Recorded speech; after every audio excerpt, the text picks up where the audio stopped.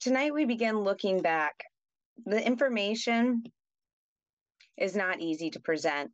I want to say that I honor my parents, family, and God.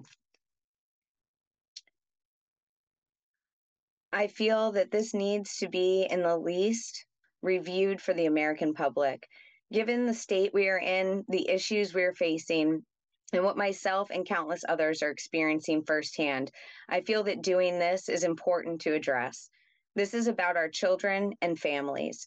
We cannot truly ensure safety and protection without asking the hard questions and coming together. This premiere is an introduction to the records that we have, review of the original incident report, and clips from the days after Adam's disappearance. We are here for narrative versus truth, to look at what we have allowed and believed.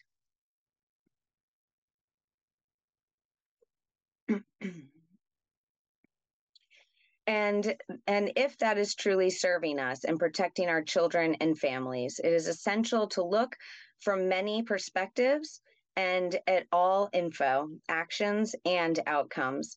We ask viewers to give thoughts, questions, or info on the comment section and live chat. Thank you for joining us tonight. 6-year-old Adam Walsh is still missing at this hour. The sandy-haired youngster disappeared from the Sears Hollywood Mall between 12:30 and 1:45 on Monday afternoon.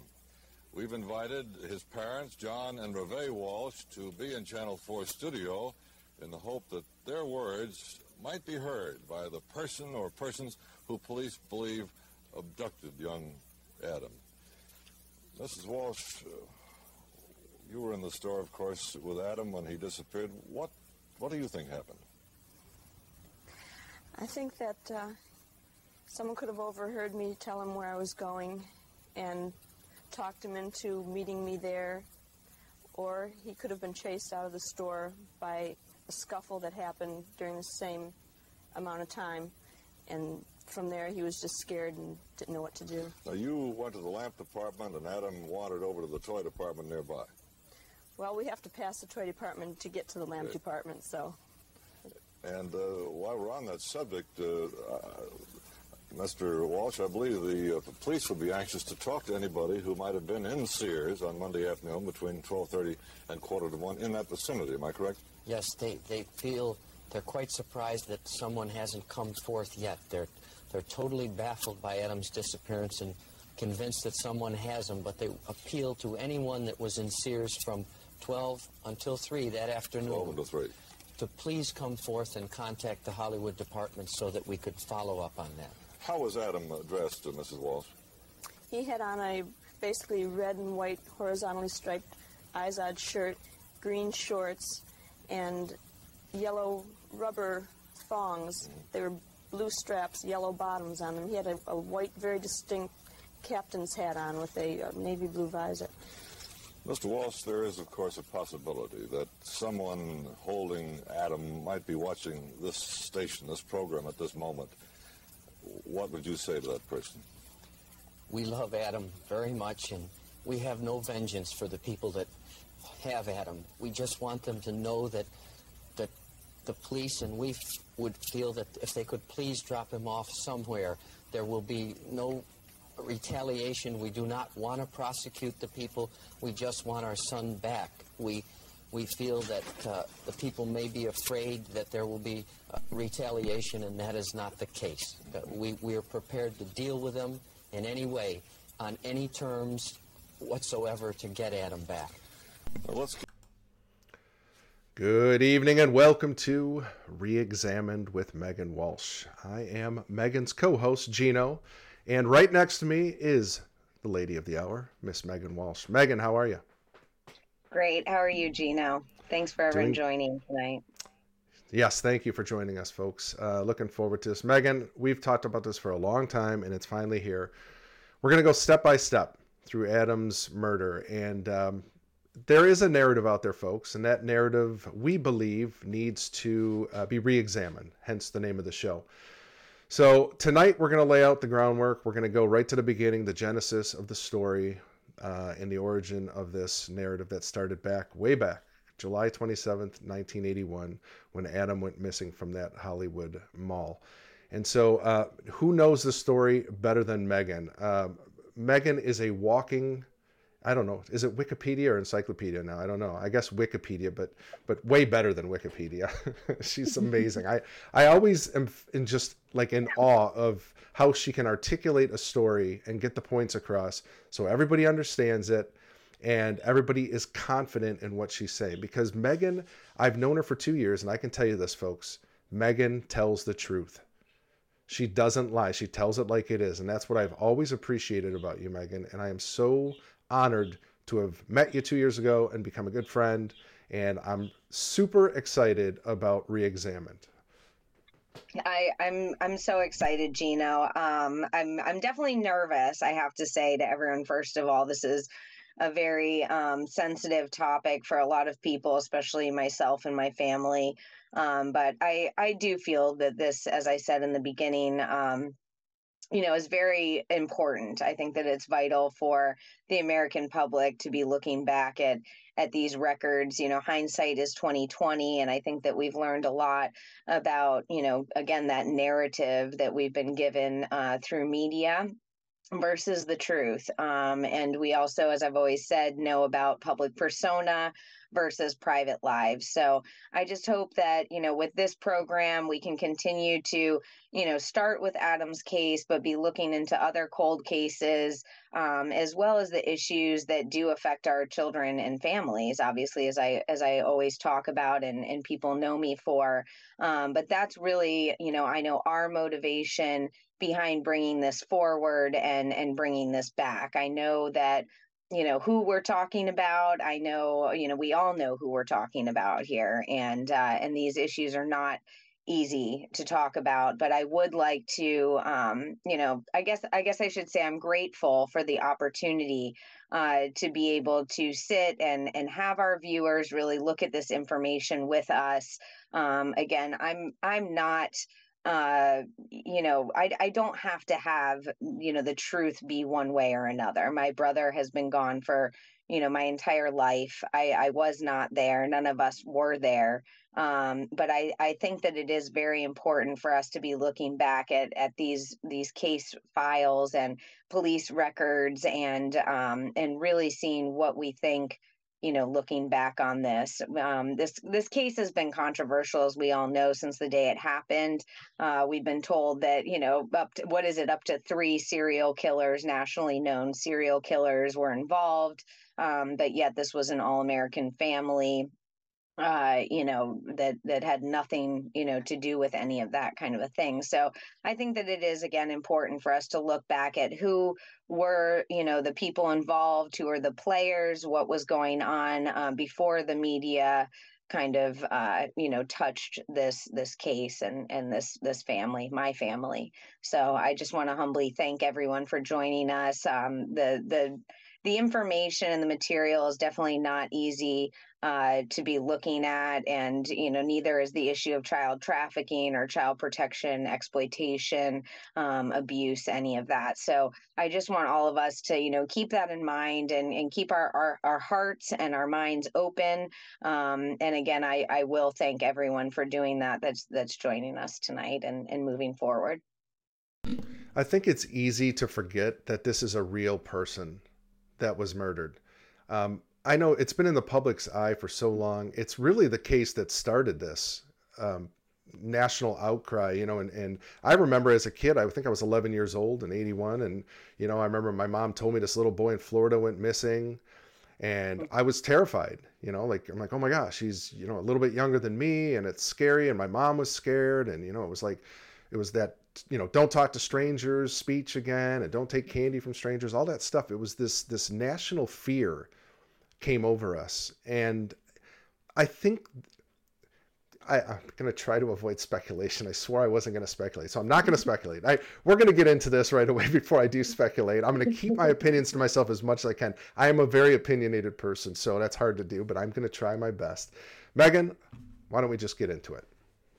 Yeah, I think, and I'm going to say something off that statement, Gino, because, we all have our opinions, right? And And again, I lost my children. This information has led to the kidnapping of my children, the taking of my life, the harassment, and everything that the people that have followed my story are well aware of every day, what I go through. And I do think that it is very important for us to be looking at that, because of the repercussions that have happened just from asking questions and making observations and putting forth our exact opinion, like you said. So, again, I really am thankful that we have these records that we can be looking over. And I really do want our viewers to be engaging. And I'm asking, please, engage in comments, engage in our chat. Feel free to send Gino and I, any information or things that you think are pertinent for us moving forward, because we will be going over that in future shows. So I want to put that out there. Absolutely. Yeah, the records we're going to be reviewing, folks, are actual police records tonight. And there are, I don't even know how many there are. Thousands. They're endless. But we're just going to get into a few tonight. We're going to try to keep these shows relatively short. About an hour long, probably a little longer. We want to do a Q&A for about 15 to 20 minutes following each episode. So if you have any thoughts, comments, questions, like Meghan said, just go ahead and later on we'll ask you to drop them in the chat. So be thinking of those. But we're going to get right into the incident report here. This is actually from July. What's the date on this one? I think it was July 28th. So the day after Adam went missing. He had gone missing July 27th of 1981. So this is from July 28th of 81. And folks, these are old documents, and I'm sure they were, it's one of those old Xerox machines, but I'm going to do my best to read it. It says, juvenile was last seen wearing a red and white striped shirt with green Adidas gym shorts, cream-colored canvas captain's hat with a blue rim and yellow rubber sandals. The reporter advises that the above missing person has I think it says, is that what? Yeah, reporter. Reporter advises that the above missing person was last seen in the toy department of Sears department store. Missing person was to meet reporter when she was done with her business in another part of the store, namely the lamp department. Reporter returned to toy department approximately 10 to 15 minutes after she left the missing person. Missing person was not to be found. Reporter looked for missing person for approximately 40 to 45 minutes after calling police. Now, Meghan, the reporter is... Reve Walsh. Yes, that would be Meghan's mother. And Adam's mother, obviously. Upon arrival, the undersigned officer took info from the reporter. Actually, it's reportee, I think is what it says. And then notified FCIC, I think it says, and report was taken by the officer, Badeau, number 617. The undersigned reportee and the grandmother then conducted a store-to-store search of the mall, which proved fruitless. The undersigned officer continued search and at approximately 1700 hours handed this investigation over to Lieutenant Walsh. No further information available at this time.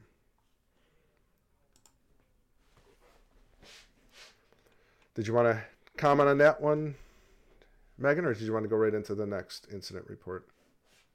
Well, I just think, this is an initial incident report. So obviously, many people are not knowing what's going on at this point. But I do find it somewhat vague.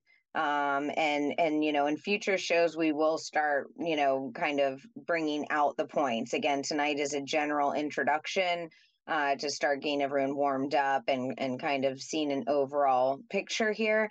But I do think that obviously in the future, we'll be going back to kind of see how accurate these reports were. What kind of information, was it the right kind of information? Again, we are here to really ask the hard questions in how to better protect our children and our families moving forward. So if everyone could just keep that in mind. Exactly. Okay, let's move on to the next.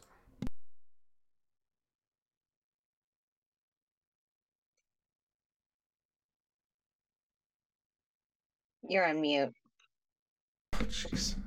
I never get through an episode. Sorry, everybody. The undersigned We officer, say it every time. It's every time, I fine. know, it's become a running joke, sorry. The undersigned officer contacted the clerk at the Little General Store located at 2960 Taft Street in reference to possible information that he had regarding the missing juvenile Adam Walsh. The undersigned contacted the clerk, identified as George McMullen. Can't read that. His birth date, I think, 9/4/37. Then his address, Dawson Street, phone number, blah, blah, blah. Mr. McMullen stated that he had observed the missing juvenile at approximately 14:20 on 7/27/81, near the northwest corner of the Sears Mall parking lot.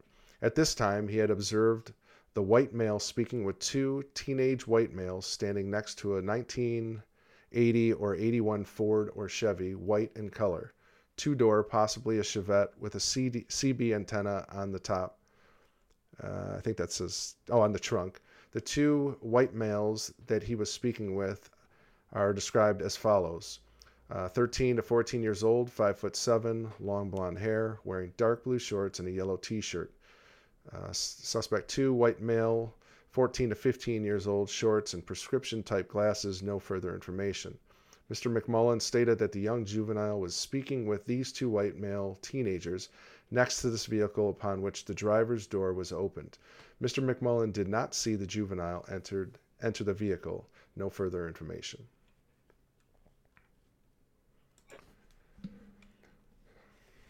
Any comments before we play the next video, Megan? Yeah, and I think that next, show we should pull up a couple of other ones. Maybe that was our discrepancy here, but I think that this also shows that, this is one example of the reports that were called in. There were many, many reports called in.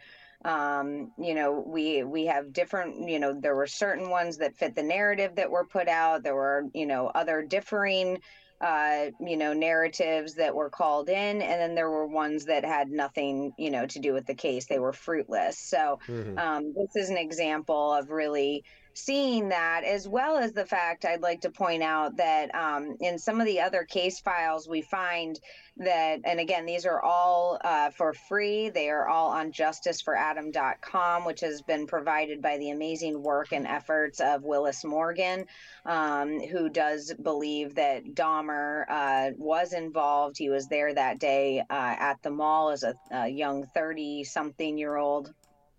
So again, there are differing narratives, but here we have this white boy, black boy narrative that keeps coming up. My father's very poignant to bring it up. But beyond that, so we get stuck on that. And beyond that is the point that no one really that was interviewed that day that we found so far. Now things might change. We're reviewing these records, in real time, slightly before you all. We've had them for years, but there are so many, and it's been so all over the place that the viewers really are going to have to bear with us. And if you find something while you're looking that we haven't found, that's what we're here for. That's the point of this. Okay, I want to make that clear, but.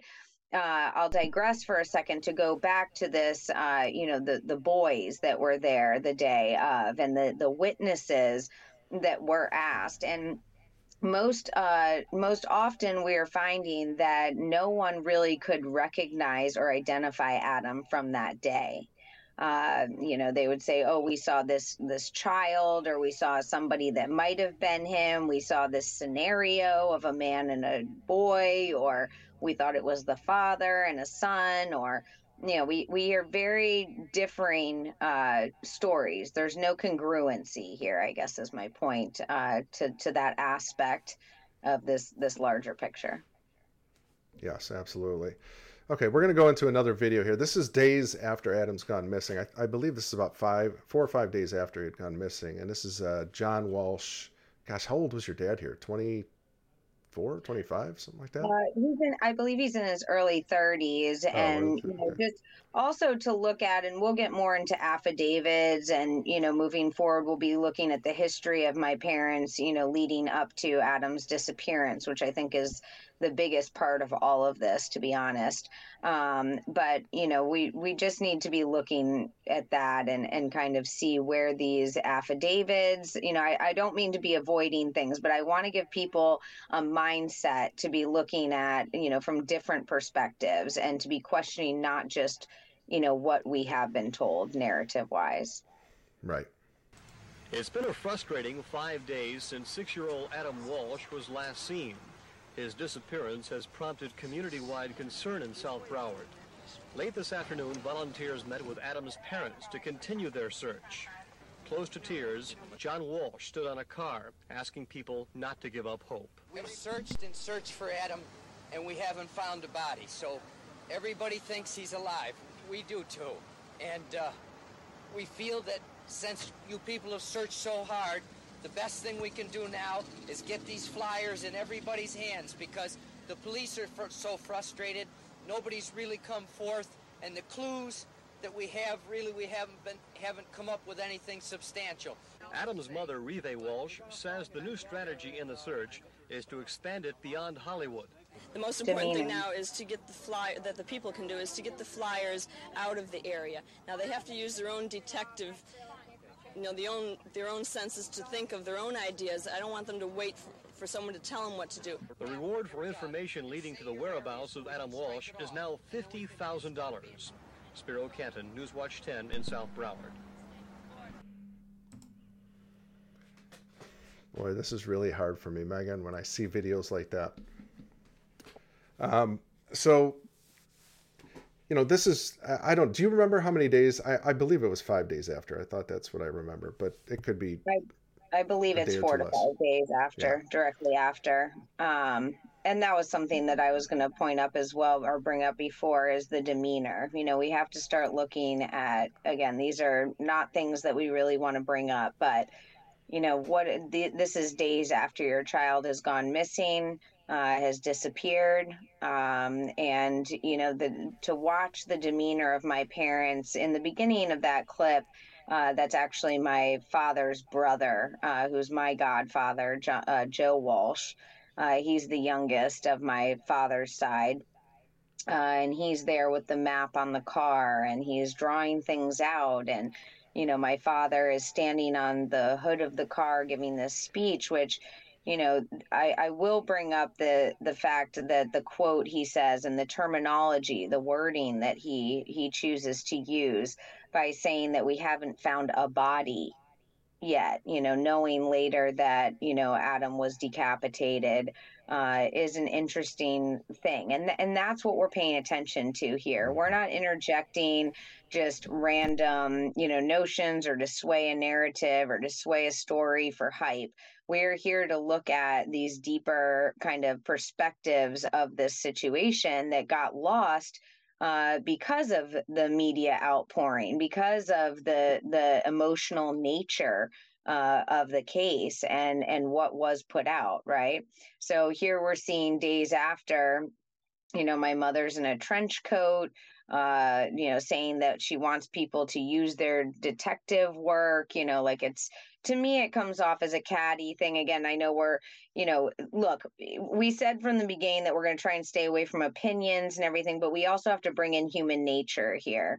And thinking about putting ourselves in these shoes and becoming the observer at the same time. So that is a bit of a dichotomy, but that's what we're working with here. So to really look at him, saying we have a body, he's up there with the cowboy boots, he's got the missing flyers from his marketing background, which again, the next few shows we'll be getting into the history. So we'll actually be going a little bit back in time, leading up to this scenario, moving forward from this initial show. But again, that goes back to the demeanor and the fact that this is just days after. So we also want to look at, now we know how media works, and this is, again, 1981.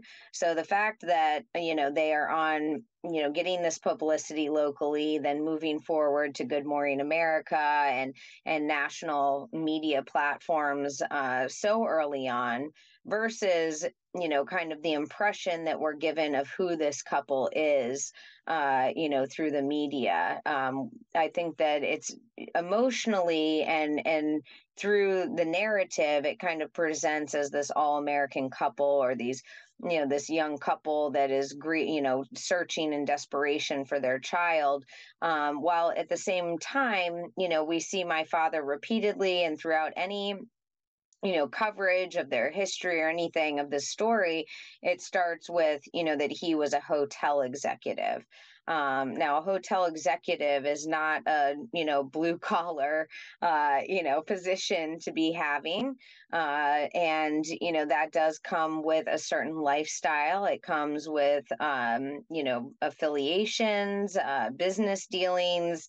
And again, we moving forward, we will be visiting that. We will be picking that apart, and we'll be looking at where my father was going, who his boss was at the Diplomat Hotel in Hollywood, Florida at the time, and how that might have played into the disappearance of a little boy versus national serial killers, if you will.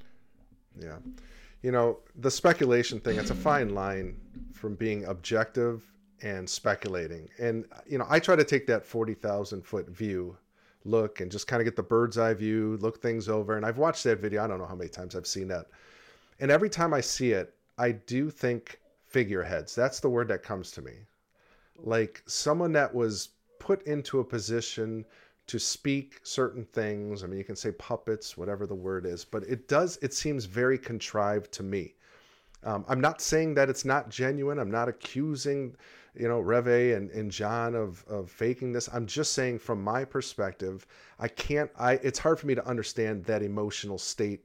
Because if it was me, I'm a wreck. There's just no way I'm even able to speak, especially to the media day after day. I mean, now, of course, I'd be looking for my children and doing what I could, but I would be an emotional wreck. But I get it. Everybody has different emotional states of mind. Some people can handle things a little differently. Absolutely. So we want to give them the benefit of the doubt. And that's why I'm saying, like, that's my opinion. I think I'm entitled to that, but it's just something that I observed. I don't know if anybody in the audiences, maybe later during the Q&A or comments, you can comment on that video and tell us what you think. That's what we want. We want to see the different perspectives. Again, myself as being in it, but not being there, really creates an interesting perspective for myself and to look at things. But that's what we want. We want, to hear what you think about this, what your initial take is, and your, intuition involving it. So please put that in comments. Please let us know and take the opportunity to do so. Thank you, Gina. You're very... I just hit the wrong button. Sorry. Let's go to the next incident report here. Sorry.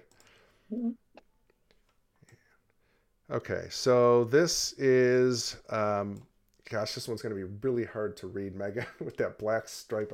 I was trying to figure it out before the show, and I was trying to write in what I thought it said, but I don't want to speculate what it says. Yeah. So I'm just going to do my best. I'll read it. We'll try to do what we can. These are, like I said, these are old copies. So, okay, will concern itself with a kidnapping. I'm assuming that's the police department. Will concern a kidnapping murder that occurred on July 27th, 1981, between 1200 and 1220 hours. Location of this offense. That's the Sears location at the Hollywood Mall there in Hollywood, Florida. Something of this offense is identified as Walsh Adam, white male, date of birth 11/14/74, then your home address. Adam Walsh is a 6-year-old white male, 3.5 feet tall, 45 pounds, sandy blonde hair. Something of the kidnapping. Adam was described as wearing blue shorts, white stripe short-sleeved shirt, beige boat, captain's hat, and a yellow thong. That's not supposed to say thong. I think they meant. I think thongs is what. Yeah. That's supposed to say that's right. Thong sandals. Okay, I forgot they called them that. Okay, that's funny. Parents are identified as Walsh Reve, white female, date of birth 7/24/51, and John, white male, 12/26/45. who resides at 2801 McKinley Street, Florida, blah, blah, blah. Telephone. So I'm assuming this is Reve telephoned the Hollywood Police Department to report her son Adam at the Sears was missing at the Sears store. Reve Walsh reported to the police that something in the toy department, Sears, while she was, I think she left him in the toy department at Sears while she went to purchase a lamp in the department in a lamp department of Sears. Approximately 15 minutes, Reve left Adam, returned to the toy department, and could not locate her son at this, point. Walsh searched through the store looking for Adam and had the something page his, probably like the clerk, something like that, page his name over the public address system. While searching for Adam, Reve Walsh came across her mother-in-law, identified as Jean Walsh, who happened to be shopping in Sears at that time. Reve asked Jean if Adam was with her, and she stated that he wasn't. Sears employees continued to page Adam's name approximately every 15 minutes with negative results. The systematic search of the Sears store and the mall was conducted by Hollywood police personnel, which concluded with negative results. A command post was then established at Hollywood Police Headquarters Detective Bureau. Hollywood Police, Citizens Crime Watch members, and concerned citizens joined in an organized search in the city of Hollywood and surrounding areas for Adam Walsh.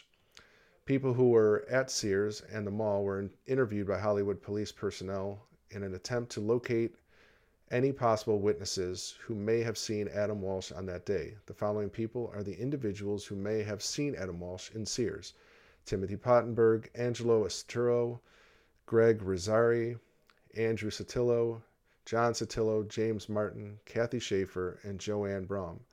When the above-mentioned witnesses were first interviewed, it appeared that this investigation was that of a missing child incident, and in-depth interviews were not conducted at first by the investigators. Exactly. Okay. Yeah.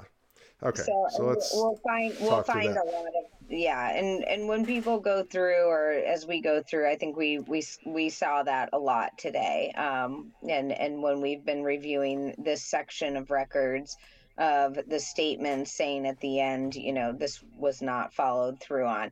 And I will also bring up and remind people that, initially my father and mother actually did speak out very much against the police handling of this case, and the fact that they felt that it was mishandled extremely. His first book, Tears of Rage, I know he had to have a lot of liability, if you will, for that and what he was speaking out about. So that's another interesting point, that John and Reve Walsh initially come out criticizing policing, especially local policing, when we see, the national and federal level that their efforts have achieved now, and the focus is more on versus a local community effort.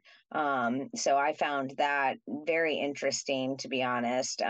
This push of a local effort was corrupt, and it was. He came out about the chief of police at the time being an alcoholic, and a lot of issues. But again, when we get into the history of who John Monahan is, that was one of the biggest things that really made a turn and started this, assault on my life, if you will, and taking of my children, was that realization of who is John Monahan, who is, how is he affiliated with the Hollywood Police Department?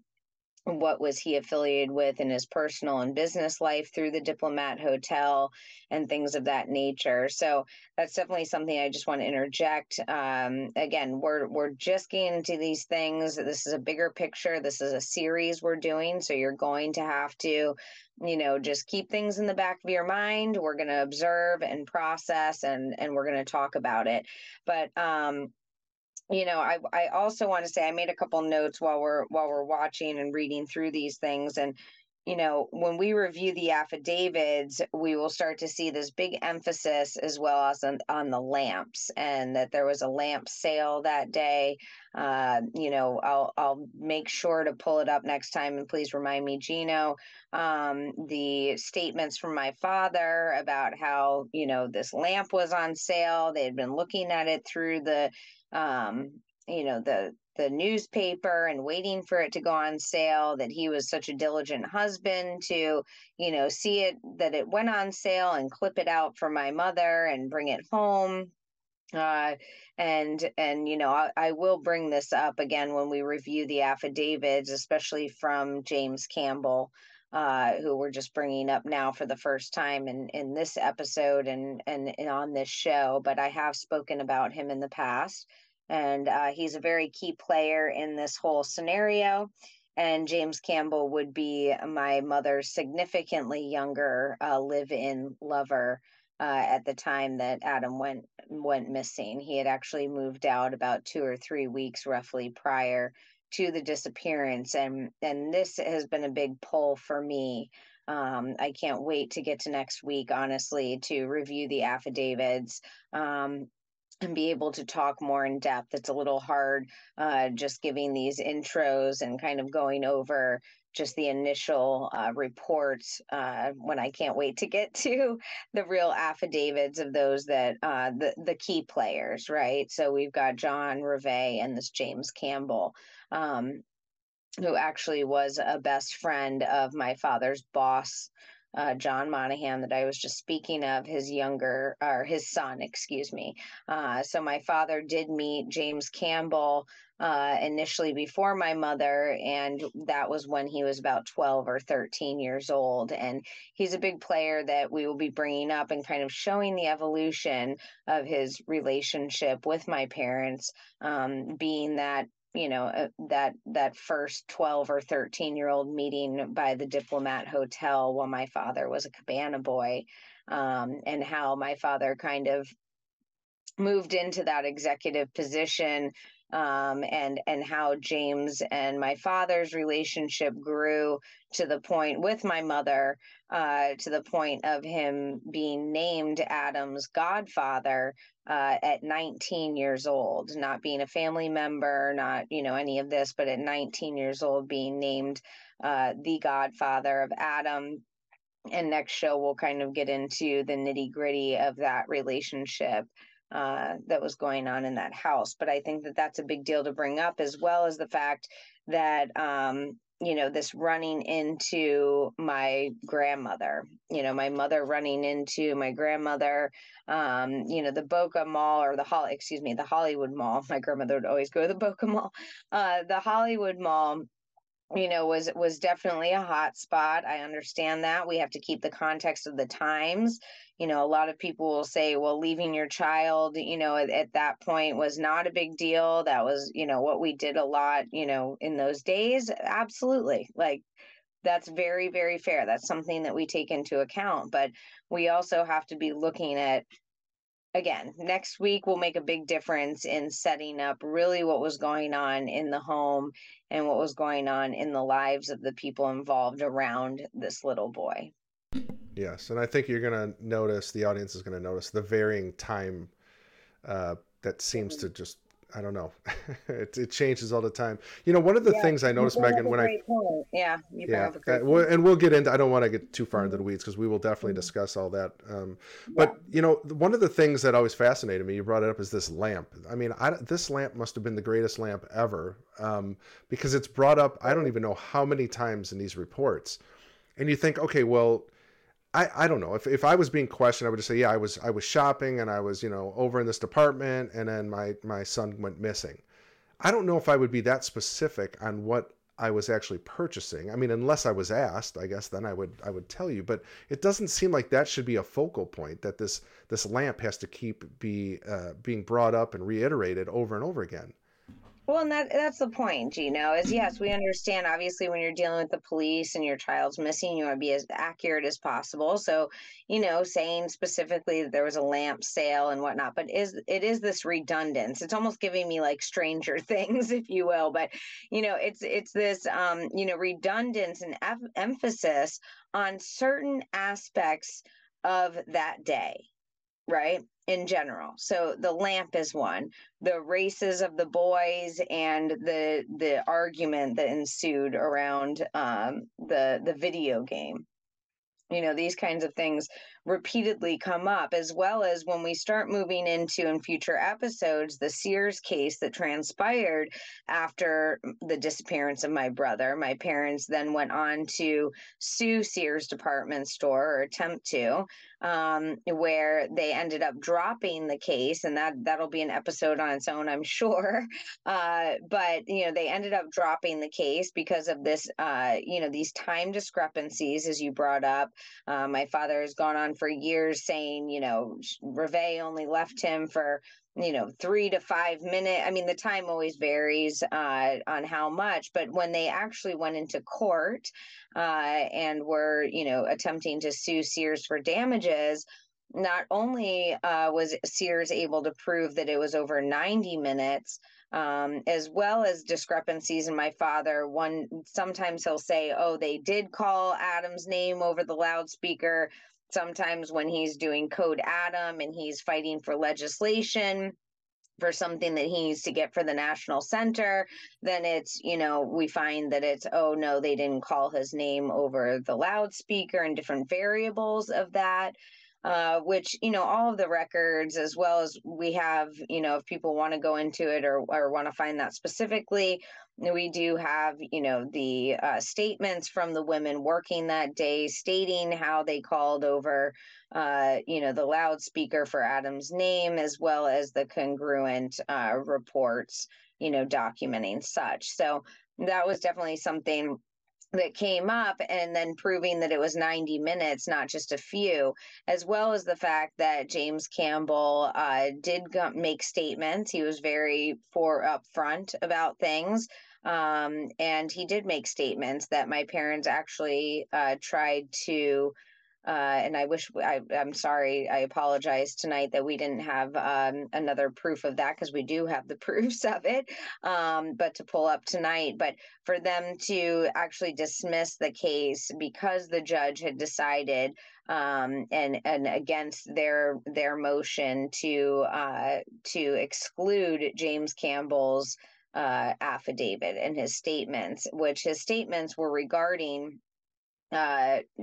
basically the lifestyle that was in the household at that time, the dynamics between my parents and him, the three of them, and all of that. So the judge did decide that she was not going to accept their motion. She would keep in his affidavit. She felt that it was very imperative to the trial that was happening and the issue at hand, because it really gave a demonstration of what, again, that we're going to keep going. I will become a broken record, I'm sure, about this, but again, what was going on, what the lifestyle, what the environment of, that was going on around this child when he suddenly disappears.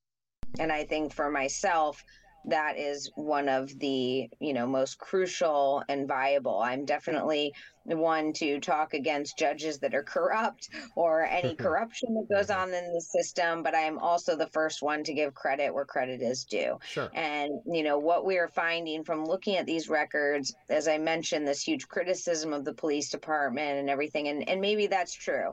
And we will get into the corruption, the potential corruption, we'll get into the potential loopholes and discrepancies that they didn't follow through, or maybe what was going on in those departments in the bigger picture. But to keep the focus on what was this again really going on. We've got all these different takes of what happened that day. We've got people that saw different things. We've got people that come forward years later that we're going to get into with 1997, 96, 97. Things are still going on. But to really keep a focus on what was this situation when this occurred and leading up to what this occurred. So I think that I definitely got off on a tangent. We're not talking about the lamp section anymore, for sure. But, I just do want to, as I always do, I want to be explaining, this is such a big picture. This is, Yes, the totally. viewers, you're going to have to give grace to the fact that we are navigating these with you.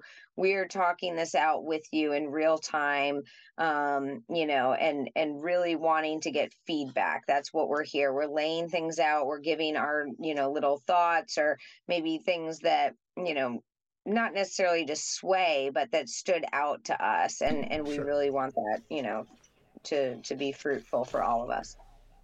Well, along those lines, Get 'em Reds over in Rumble says, Grandma shows up out of the blue. That's not suspicious. Now, I got to say, that was when I remember the first time I read this report and I saw it, I'm like, wait a minute. She shows up and in the same store. Like, I don't know what the odds are. I mean, the mall's probably sizable. I'm assuming there's quite a few stores there. And I mean, that does happen. I know I've been at the mall and you run into somebody, but it just seems very odd on that particular day that she happens to be there. And I don't know. I'm not going to go into the weeds with it, but it is something to think about. And I'm sure we're going to discuss that at some length in future episodes too. So yeah, Get 'em Reds. I was on the same wavelength with you, brother.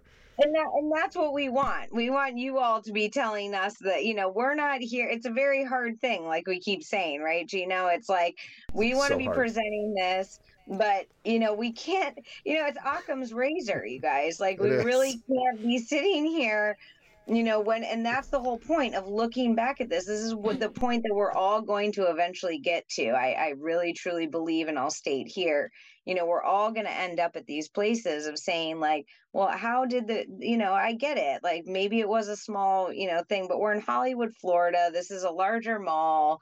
It's local. Okay, maybe, but we're running into the mother-in-law. And then there's the brother-in-law that's there on the car with the map. And he's used as the alias that we'll get into, in the future. He's used as the alias, for saying, oh, I told John at work, and then I went to the beach and found James Campbell and told him that Adam was missing. And, then James and Reve Walsh have, their times all mixed up, as we brought up in this episode. So I'll say it here. They have their times all messed up. Reve is saying that her watch wasn't working that day. James is saying he didn't have his watch that day. So yes, that's an example of what we want to hear. Your opinions. We want your opinions. We're trying not to give you ours, but we want yours. Right? Is that fair, Gina? Absolutely. Yes, absolutely. And it is so hard for me, Megan. I've always been opinionated my whole life, so this is really difficult. This is like training ground for me. Okay, so there was one more thing I wanted to touch on. You brought up a great point about when your dad was up in the car. Now, there are actually two things I want to say. It seems to me, if he is going to be a figurehead, or they're using him for something else, as we're kind of assuming right here, or I am assuming, I shouldn't say I am, you need to be propped up, literally, on a stage. And what better place than on a car hood in front of your peers? But then also you brought up that he mentions we haven't found a body yet. Now, if you know anything about this case, folks watching the show, he was found decapitated. So the body and the head were not together in the same location. So it is weird. I mean, when I think of a body, I got to say, for me personally, I think of a body with a head on it. But I could also see how it could be just a body missing the head. So right. Again, that's something I'd love to hear your thoughts on it, audience, when we get to the Q&A. What do you think about what Megan brought up about that? That was a good point. I agree, Gino. I want to hear, because these are things that have kind of irked me, and I will be glad to hear that, we're crazy, Gino. I'd love to hear that. What do you think about him being up on the hood? And I know your mom actually got up there too at one point. He helped her up. Well, what's interesting to me, again, coming from a background and born into the industry, right? I find it very interesting, especially in fashion and media and all of it. I will say, and maybe people think that this is, speculative. And again, we're trying to say that we're sticking to the facts, but, this is also a dichotomy here we're dealing with. So we're dealing with facts, but our purpose here is to really be questioning what we've been given, right? Or looking at the original stuff and seeing how that compares to what we've been given. So for me, the fact that it's days after, again, everyone grieves differently. We want to look at it from all perspectives. But what really stands out to me actually is the wardrobe and the demeanor. I look at, body language. I try to put myself, in the other person's shoes. I have lost now more than one child, luckily, or by the grace of God, not luck, but by the grace of God. They are, they're still alive. They're, nothing's happened to them yet, or at all. Ugh. But now I'm getting scared at what I'm saying.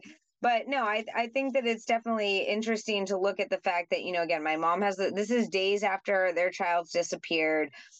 She seems kind of catty about, I want everyone to use their detective stuff. She's got the trench coat on like a detective. He's on the hood. And really what stands out to me, I hate to say it's really random, but the cowboy boots, the demeanor, the cowboy boots, it's very like,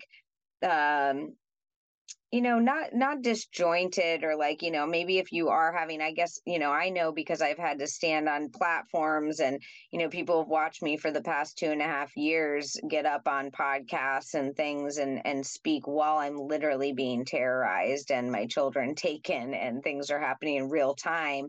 So I absolutely understand that. But this cowboy boots, and we know Florida and the good old boys club, and, cocaine cowboys and Hollywood. I mean, again, moving forward, we will start getting into, the history and the surrounding things. That's the point of this. But I know, Gino, you can probably agree with me.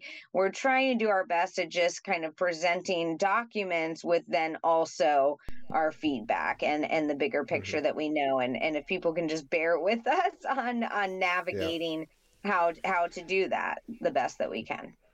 Yeah, and this is our first show doing this, so I mean, it's really kind of getting the feel for it and where it's going to go. I mean, when we really get into the meat and potatoes of this thing, I just thought it was interesting that the cowboy boots struck me too. I mean, I think of like, the white hats are coming in to save the day, and you kind of think of, old cowboy movies and things like that. There's kind of that symbolism there too. But again, that's just me thinking out loud. But all right, well, why don't we go to another early interview from a local news station here? And I believe this was at your house. You can correct me if I'm wrong, Megan, when I show this here. Let's see, which one was it? I just lost it. Oh, here. Reva Walsh returned last night from a trip to Orlando and to Tampa, talking to reporters in hopes someone will remember something that could lead to the safe return of the 6-year-old son, Adam. Hollywood police have released this composite sketch of a woman witnesses say may have been with Adam in an amusement park in Fort Lauderdale. The woman has dark hair and wears glasses, and police say they are looking for help trying to find her. John Walsh says he may take a trip to New York to spread the word nationwide after this recent trip. I still believe that somehow we'll reach the people that have Adam, and they'll realize that we don't want to hurt them, or we don't want to prosecute, and maybe they'll realize that, how much hurt they've caused by taking Adam, and maybe they'll let him go somewhere. At Hollywood Police Headquarters, detectives are trying to locate the woman who matches the composite drawing. Flyers about Adam are all over Dade and Broward counties and even Canada. Donations to help find Adam has grown to $120,000. Reva Walsh had a message for anyone who may have Adam in their custody. We would donate any money they needed to help themselves or to help their problem. But we know Adam needs to be home, and Adam will never have a grudge against anyone that was kind to him. Mel Taylor, Newswatch. So, Megan, the first time I saw that, I don't recall there ever being another suspect that was a woman. Like, that was the first time I had ever heard that. Yeah, well, yes, you're not alone in that, and we had never really heard of that as well. When I did see this and the suggestion that there was another woman or at a park, it really made me look back at and think of, it brought to mind, the Adam, the movie that came after the disappearance. So we have a big movie that comes out, Adam, and there was another one, Adam, His Song Continues. But in the original movie, it does say, of course, it's a family approved script. I was on set as a baby, out in California while they're filming this with Dan Travanti, and I'm sure we'll get into that as well in a future show. But this in the movie, actually, if people go back, there is a specific scene where my mother is at home and she receives a phone call she picks up the phone, and on it, I'm going to horribly paraphrase, and we'll get more specific because I'm anal about that. But in the film, she picks up the phone, and on the other end is a woman, and she does say something along the lines of, we're calling, we are Adam's new family. And he, has an ATV, or, something she says to that effect. And, he's doing really well. And in the scene, my mother then flips out and says, no, he's dead. Adam's, not alive, and hangs up the phone. So the fact that these little things are interjected in our, out to the public, but yet aren't paid attention to, I think is really the point there. And then we will process and kind of work that into the rest of the bigger picture as we go along. But I think that that's definitely something to point out, as well as the fact, again, of this, like, we are in 2023. Anyone, again, that's followed my story, and Gino, as we started, we have been in this fight, even just about the corruption within CPS and family courts. My story specifically for the past 2.5 years, and to be able to be on media platforms, the day after, the 2 days after, 3, 5, 8 days after a disappearance is really an accomplishment. I mean, I'm not taking that away from anything, but that is saying something, to have these platforms. Who did my father know? Who did they know, to be able to have these platforms and this these eyes on that level. I will remind the public of the Eton Patz case that did happen right before Adam's disappearance in Manhattan. So, Adam's disappearance it's another interesting point, that Adam's disappearance really became this large, overpowering, set all this precedent, set this forward trajectory, if you will, that we have to present day. And Eton Patz actually was one of the original nationally known children right before Adam went missing. And that does incorporate, people will remember Johnny Gosh and different things like that. So I want to be throwing things out that people, everything resonates differently with different people. So from your experiences, from, where you lived at the time, or different things like that, maybe you're aware of things that you weren't before. But I do want to remind people of that case, because it did happen before, and it kind of did set up, a lot of correlating details that we will get into in the future. I also want to bring emphasis to the $120,000 reward in 1981. We know that is an extreme amount of money, especially for 1981. And, where was that coming from? Again, that, we have to remember the hotel connections. We have to then be taking into account the reality of, who my parents were, what actual money they were making, who their affiliations were, leading up to this incident. And again, I have a feeling that we'll be replaying those videos, Gino, in the future, and referring to them to make more points about that. But I do want to be a little vague, because I want feedback on what people's thoughts are. Absolutely. I think it's important to note that there really was never a motive established in the beginning of this case.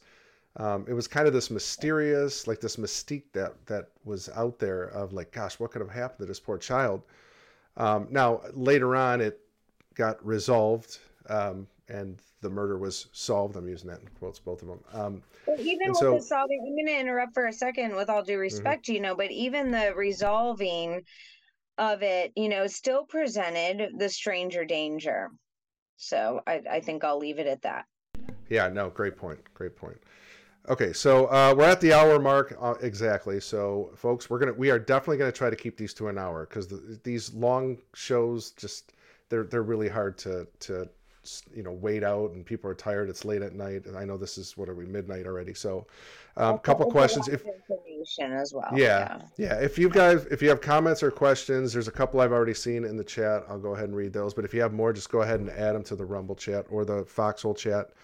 Let's see. Prison for Priest said, this is jumping ahead, but is the detective from back then one and the same as the recent judge working with John Walsh on removing your kids, Meghan? Or did I misconstrue some information? Thank you for that question and having that, connection and ingenuity.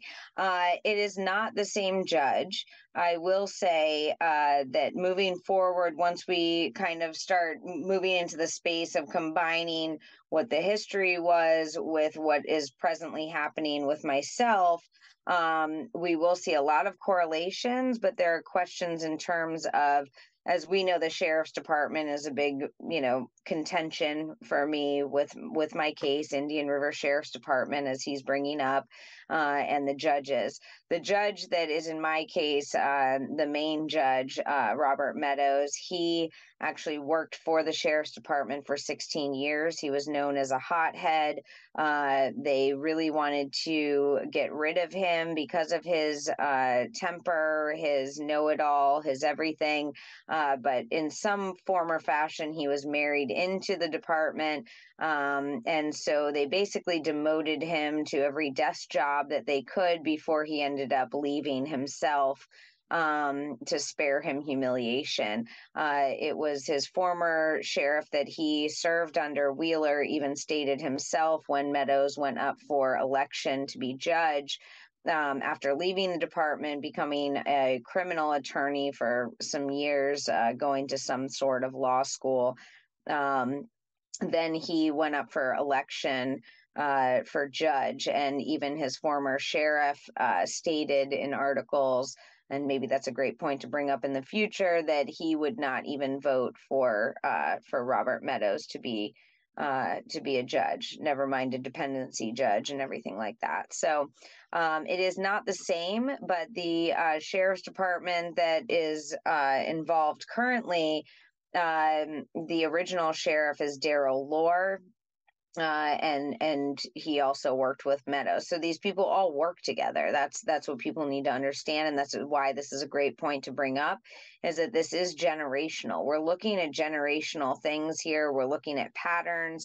We're looking at connections and how that keeps moving forward, or what, corruption is going on within small communities, because this is what we all live in. This is what affects all of us.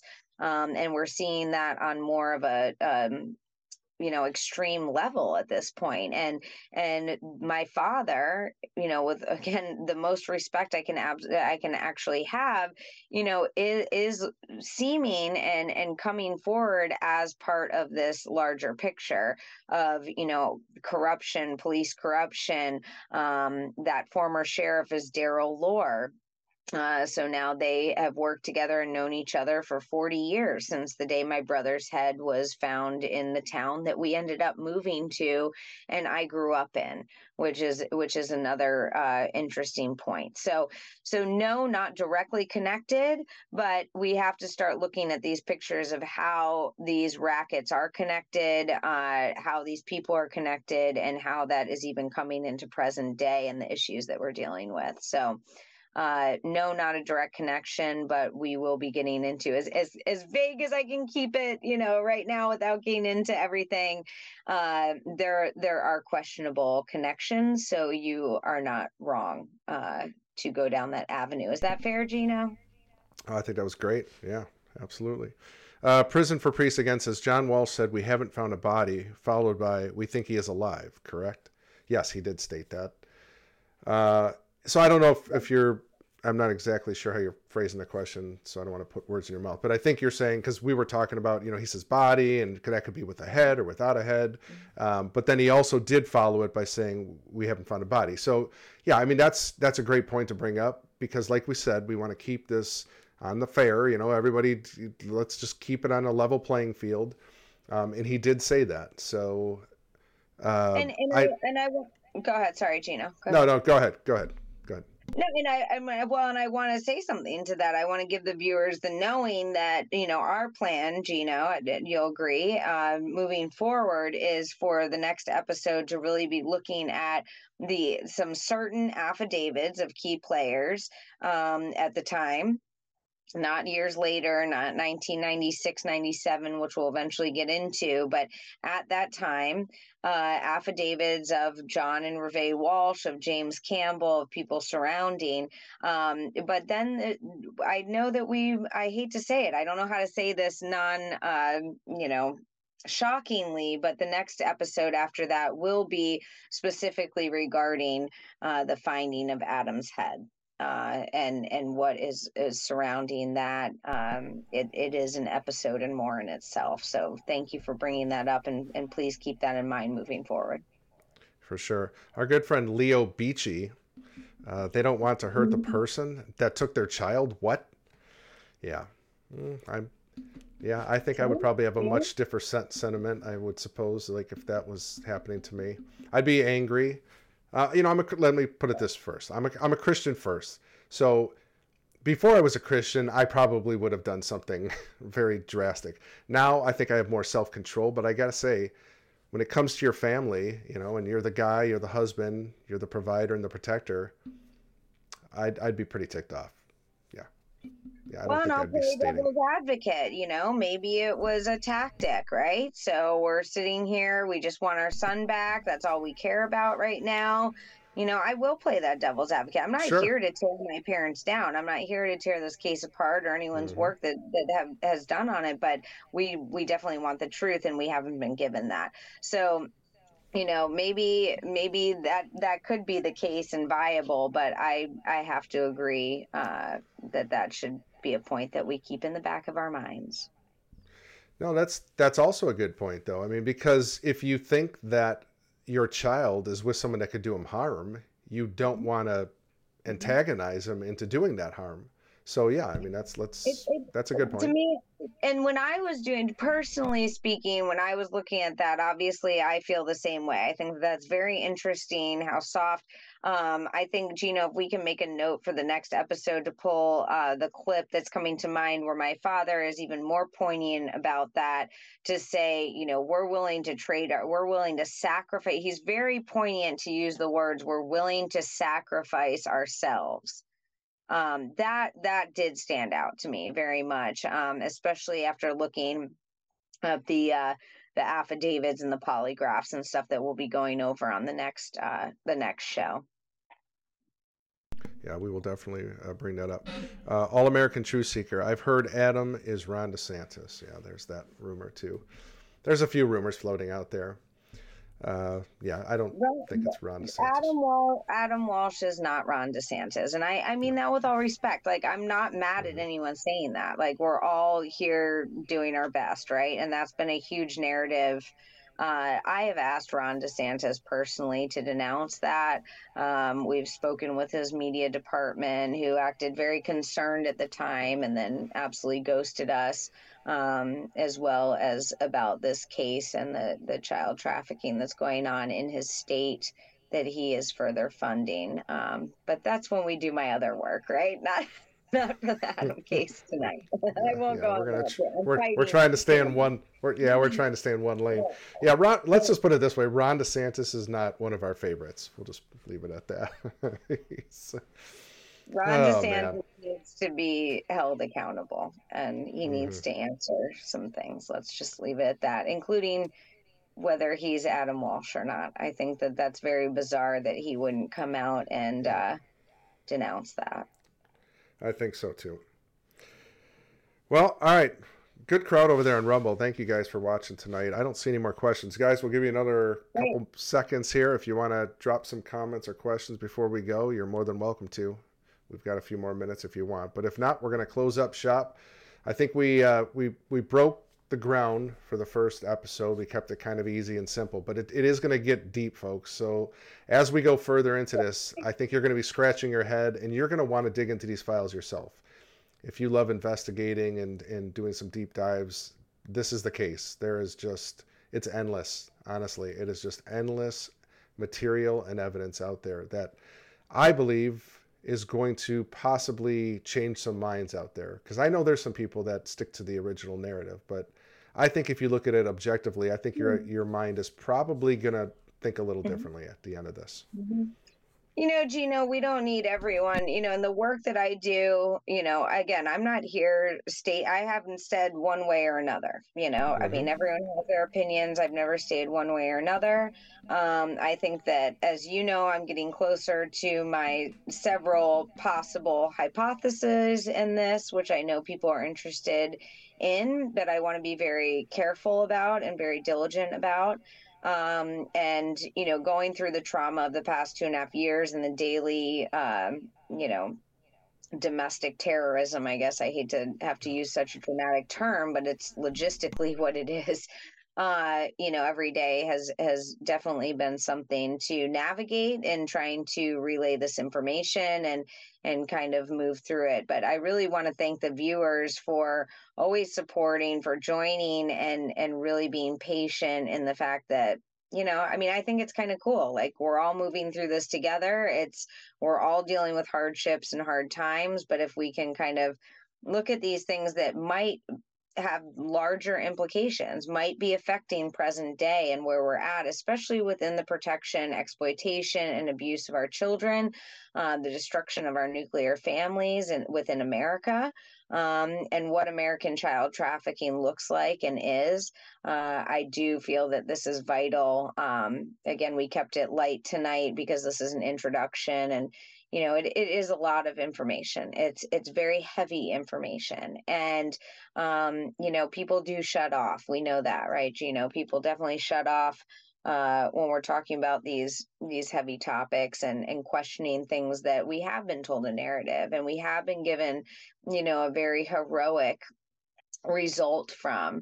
But again, now in our current state, especially in America, we are seeing that maybe what we thought was good or what we handed power over to, especially with our own taxpayer money and dollars and our hardworking efforts, maybe we do need to be more diligent about that. And that's something that is the root of my motivation behind exploring this for the American people and specifically for our children and families. Well said. Guys, if you want to follow Meghan, you can go over to, I was going to say Twitter, but it's X, at Meghan Walsh _. If you feel so inclined to donate to Meghan and her cause and what's going on with her children, PayPal, Meghan Walsh Consulting, or Cash App, $M Walsh Consulting. It would be greatly appreciated. Please join us again. I believe we will be back next Saturday at 11 p.m. Eastern Standard Time. And like I said, we will start getting into the weeds. Today was just scratching the surface, just to give you guys a taste. But it's going to get really deep fast, and it's going to be fun. It's actually, I hate to say fun because it seems like such a weird thing to say, but it's enjoyable in the sense that maybe we can bring some closure, to this matter. And even in your personal life, Meghan, I mean, my condolences still go out to you. I mean, it's your brother, for crying out loud, and this is your family, and that's got to be difficult. And you're such a courageous person. One of the most courageous women I've ever met in my life, honestly. You're just an amazing person, and I just really appreciate our friendship and everything that you've had to endure on a daily basis, and I'm just so proud of you. So, guys, have a blessed night. Meghan, any last words before we go? Well, first of all, I couldn't do it without you, Gino, and our great team behind us, and that's what I look forward to as the show and the work that we do progresses. Really getting to, I always say I've had 4 babies naturally, and when you think that you can't do it and you're gonna die, that's when right. the beautiful gift comes and the pain is gone. So we've all watched so much pain and hardships and in every respect come to the people of America and across this globe, especially these past years, obviously, I'm referring to. Um, and so I know that once we can get through the brunt work here and the hard stuff, that there is a great thing waiting for us on the other side. As you know, we have better, I always say we have better ways My Better Ways Yes. campaign, between corruption, how we handle children, how we handle families, but also coming together over these issues. We have a lot of history to our country. We have a lot of history in terms of true crime and cold cases, which is what we're talking about here tonight and moving forward.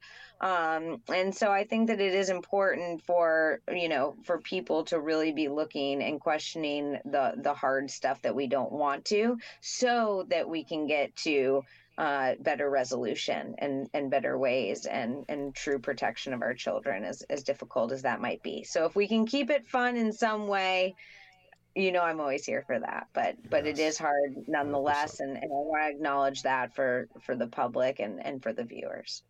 Sure. Well, guys, on your way out, if you wouldn't mind, can you please click that thumbs up on Rumble if you feel so inclined? And also the red pill over there on Foxhole. We would definitely appreciate it, especially on Rumble. That gets us in the algorithms and gets more eyes on this subject, because we believe this is a very important subject for what is happening today, just like Meghan said earlier. There's a lot of implications from Adam's case that we are experiencing right now.